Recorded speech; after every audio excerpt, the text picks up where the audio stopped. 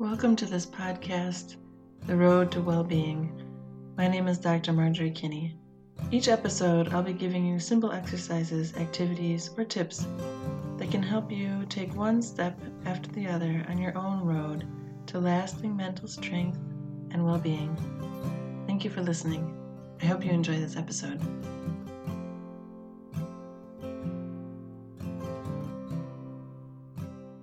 Hey everybody, welcome to this podcast. So today I'm going to do things a little differently than I usually do. Usually I kind of pick a topic and write some notes and or some bullet points of things that I want to make sure I don't forget. And this time I decided to really go off the cuff and just talk without notes. So, and I'm not going to edit this later. So there may be lots of pauses and ums and and that's the whole point. So today's podcast, the topic for today is Confessions of a Counselor. So I'm a mental health counselor, mental health coach, whatever you want to call it. And I had this aha moment a few weeks ago, or a moment of reflection, rather. It wasn't really an aha moment. I'm a slow thinker, so these things take time to process in my mind. And I'll just tell you what happened. So a few weeks ago, or maybe a few months ago by now, a client called me who I had been working with a couple of years ago, and I hadn't seen her in a long time, and she called out of the blue and said, I've been kind of dealing with some new stuff, and I was wondering if we could meet up again. And I, of course, said yes, and a week or two later, we met up, and I was happy to see her, and she seemed happy to see me, and we got to talking, and she asked, "How's your family doing? How's your husband?" And I said, I think I should tell you that since you and I have seen each other last, actually my husband and I split up. And I could just see, like, kind of the classic movie face where, her jaw just kind of dropped, and she looked at me, and I said, well, it's been a while now, and it was quite the shock, and I went through a really tough time, but I'm back on my 2 feet now, and I'm actually in a very good place right now. And because you don't want to talk about your own life too much when people are coming to talk to you about their problems, I kind of tried to gently bring the focus of our attention back to her and ask, what was going on? Why are you here today? And she looked very distraught and said, Marjorie, I can't, this is too much for me. I can't just switch the topic so quickly. And she said, how did this happen? And she had lots of questions, and I tried to answer her. And I said, what? I tried to kind of repeat myself and reassure. And, it was really hard and it was very painful, but, I'm doing okay. And, these things do happen and one suffers a lot. And she said, yes, but you look very sad. And you could tell she was just kind of confused by all of this, and seemed very abrupt for her.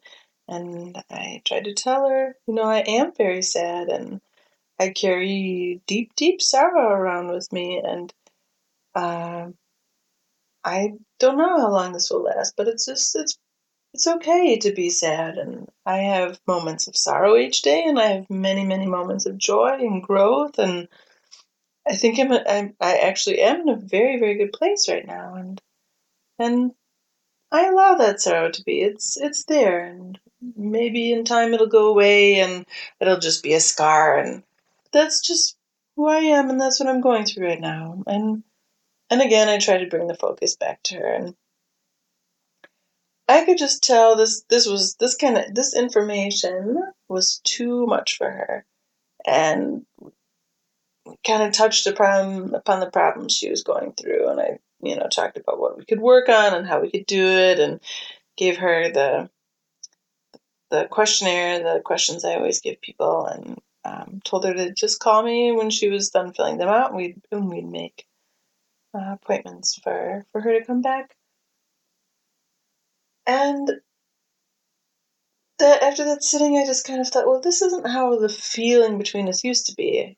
There was something new in the room today, and I could understand that. And for many days, I reflected upon her reaction and the feeling in the room. And I got to the point I realized, I'd fallen off my pedestal. And what I think is that she used to have me very high up on this pedestal of, okay, this kind of wise being who has everything worked out and the family life and kids and work and all this stuff. And I had really lost her trust in that moment when I confessed part of my real life to her. And I wonder, and I can't quite recall because it's been a while now, if when I had been meeting up with her, I'd never told her any of my personal struggles or let her into my deeper, opened up my heart to her is how I'd say it. Be really authentic. And that's something that has grown during my practice, which I've learned to open up and allow people to see as part of being a good coach, a good counselor. And I think that's something, when we're looking for people to help us in a mental health care kind of way, that is what makes it key. It's the authenticity. Knowing that the person behind the lab coat, so to say, is a real person who suffered and gone through struggles, and that is what makes really good helpers, is they've been through it themselves. And like the kind of counter example I have for this is so I I wanted to branch off and become independent because of my own personal struggles and what I found worked and what hasn't worked, and as far as helping oneself and helping others. And it hasn't been that long, super, super long that I've been on my own feed, and I'm still learning how to do things like Instagram and, get my presence out there. And in the springtime, I was in the train station and still very much struggling with Instagram. So maybe I still am. And I was at the newsstand in the little shop at the train station, and I saw this magazine from like this yoga meditation guru kind of lady here in Germany, and I thought, oh, I'll buy it and see if I can get some inspiration of how she's doing things and kind of, I don't know, try and get some inspiration. So I bought it. It was very expensive, by the way.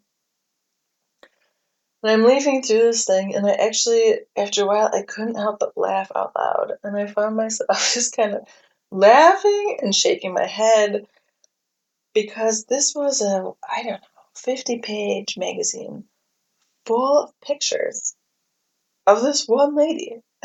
Like, so there were pictures of her doing yoga in Bali and pictures of her doing yoga in Hawaii. And, she talks about how she loves her home in Hawaii and does this silent yoga retreats in Bali every year. And then she shows pictures of herself in her third or fourth home, what do I know, in her posh apartment in Berlin doing yoga. And, in every picture, it's perfect. It's perfect. And she's got this perfect pose and perfect clothes and this perfect figure. And then next page is her with her eyes closed meditating, and she'll give you affirmations, and it's all in this like cute little cursive writing. And then smack in the middle of the magazine, she's advertising like 200 euro pairs of shoes. And at first I thought it was funny, and then my heart kind of started to, my heart and my stomach's my tell-all organ. When my stomach is upset, I know something's not right. My stomach started to churn, and I'm like, not only, I started laughing at this, but this this is unethical stuff. So you're selling yourself as this wise being, as this person who can help you grow and become a better you. And you're trying to do it by making the perfect picture of yourself. Perfect in every way. Wealthy, fit, wearing flowing white clothes with no wrinkles in every picture. Your hair and your makeup looks perfect in every picture. And that's how you're trying to tell people, that's how you're trying to gain their trust, to believe in your wisdom and your ability to help them. And I thought, wow, that's really sad. And I hope not too many people are buying into this. Um, the ability to really help other people comes from having gone, yes, a lot of knowledge and formal education, certainly, but moreover, having gone through it and come out the other end yourself. And the more I practice and the more I'm able to do things my own way, by the way. So I have a master's in counseling psychology and a doctorate in clinical psychology. So I know a lot about psychology and helping people from medical books and from statistic books and from manuals on how to treat this disorder and how to treat that disorder. But I think, or rather, I'll tell you guys another story. I'll tell you why I actually got into the independent work that I got into. So I believe in fate, or not that the stars have everything aligned and that everything happens. It's all like kind of planned out. Rather, we make decisions based upon our history, and we attract energy and we attract people based on experiences we've had. And I'm can't remember exactly when I made the decision, but I'm positive that I became a counselor because of having gone through a lot of really difficult and stressful situations in my own childhood and watching my family and my loved ones struggling a lot. And I continued into my doctoral work for the same reason, just of my own personal history. And the best of my colleagues, by the way, too, the colleagues that I go to and the friends I go to when I need help are those who I know went through difficult times themselves. So that's not like the shooting star who had this glorious academic record. Rather, it's these people who I saw them struggle and I saw them get through it, and those are the ones I trust the most. Anyway, so you guys have heard me talk before on this podcast that I've gone through depression before, and I talk a lot about it, and I think that's important. And the first time I went to a counselor, I was about 17, and the depression would come and go, and I'd be kind of floating along, and then I'd reach a bump in the road, and I moved a lot. I've moved to different countries. I've moved to different cities, and that can be put a lot of strain on someone, and kind of with every move, I'd feel like, oh gosh. And I was doing okay. And then in the last, oh gosh, I don't know, let's say 6 years, the depression was starting to get worse and worse and worse. And not kind of, it got to a point where at the last two episodes, I would say, were pretty debilitating, where I was just having a hard time. I'll give you an example. I remember starting my PhD and I came home one day crying and I was just like full. And I mean, there was no room for anything else, just full of self doubt. Just like, oh my God, I'm never going to make this. These people are so smart. I was at this lecture today and I had no clue what was going on. I didn't even, had to do statistics. I didn't understand anything. And it just kind of spiraled into this. You're dumb and you're never good enough anyway. And why did you think you'd be able to do this? So you guys who've been through depression, you know what I'm talking about. These are very common symptoms of depression. And then the last episode was just so bad. And by then I had finished my doctorate, and I'm sitting here thinking, okay, I'm a counselor, I'm a clinical psychologist, and I'm doing all the right things. I'm doing the things we were taught to do. I'm getting help, I'm seeing a therapist, I've taken antidepressants, and it was only getting worse, and it was getting worse. And the situation around me was also was aggravating it. And I just thought I had this moment of, what the hell, kind of like, I have so much intellectual knowledge about depression and how to treat it and what works statistically and what doesn't work. And why isn't it working on me?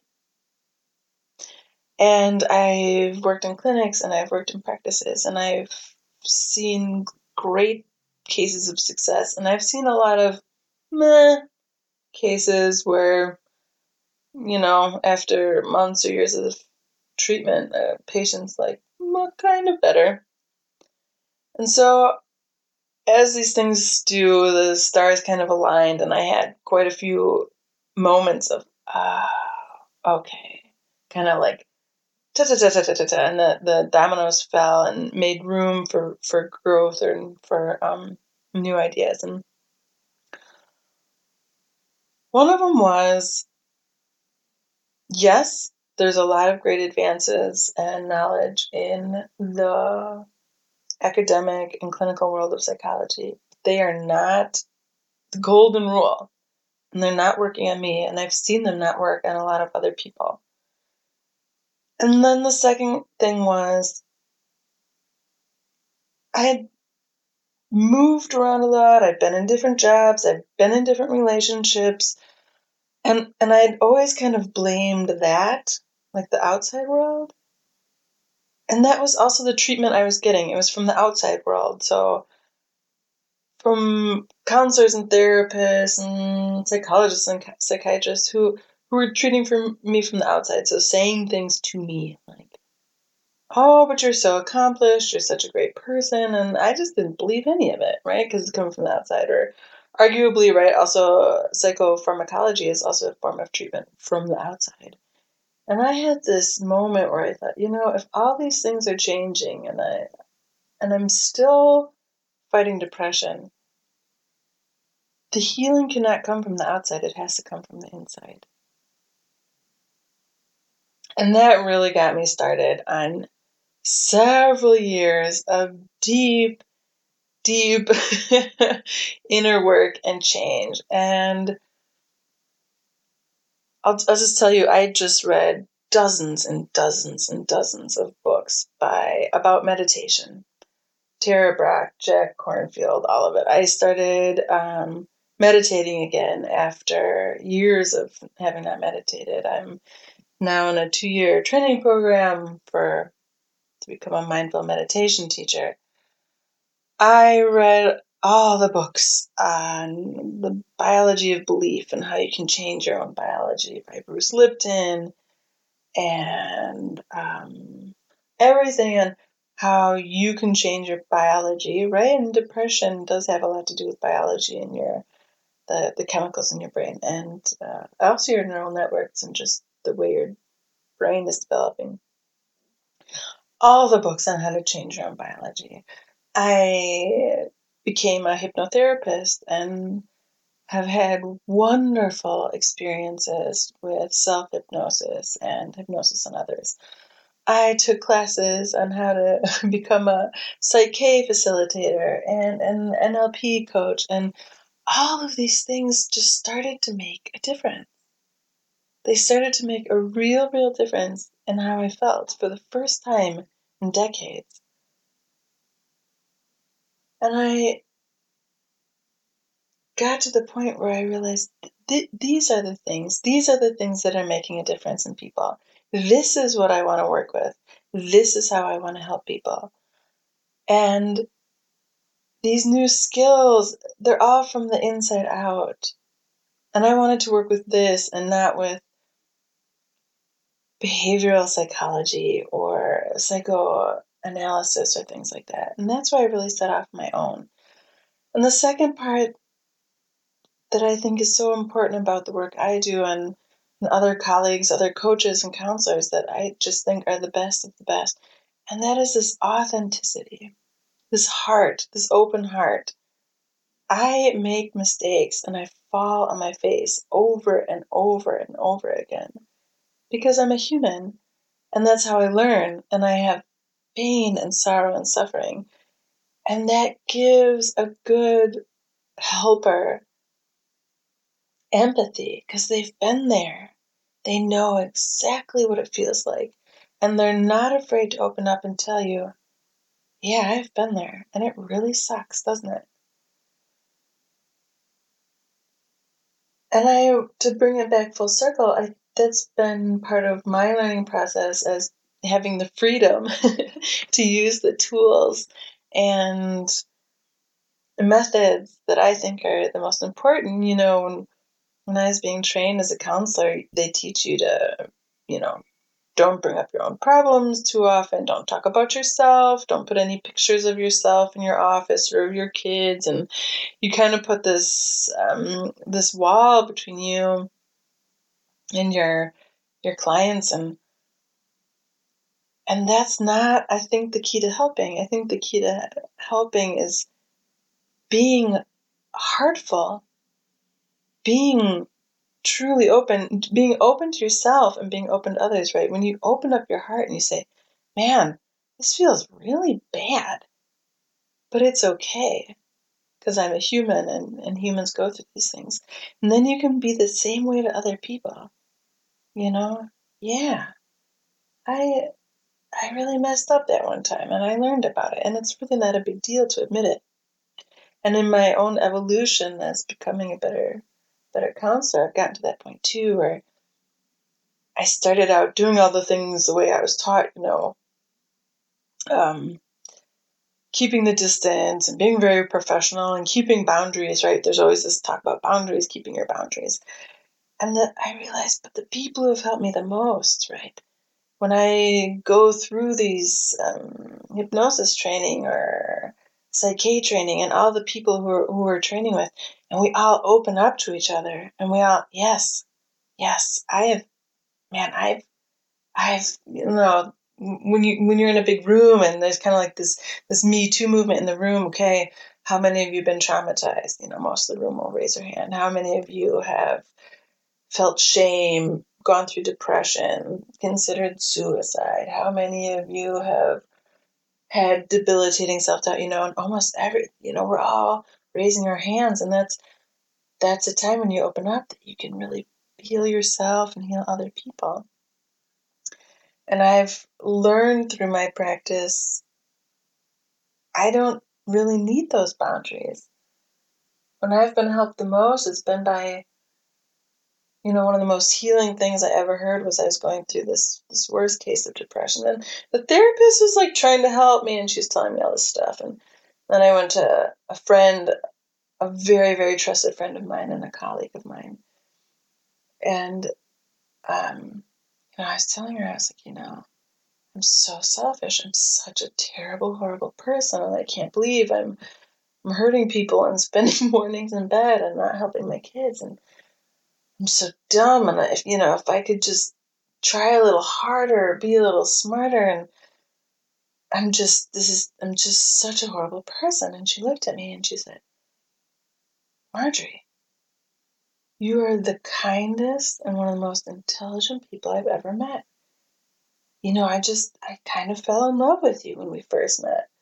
And she meant this as in like friend. And because I heard that from someone who cares about me deeply and who's seen me cry and be at my worst and gone through physical and mental pain, it clicked to me that she could see me at the worst of my worst and still think the best of me. And that open-hearted empathy, that is what it takes to heal.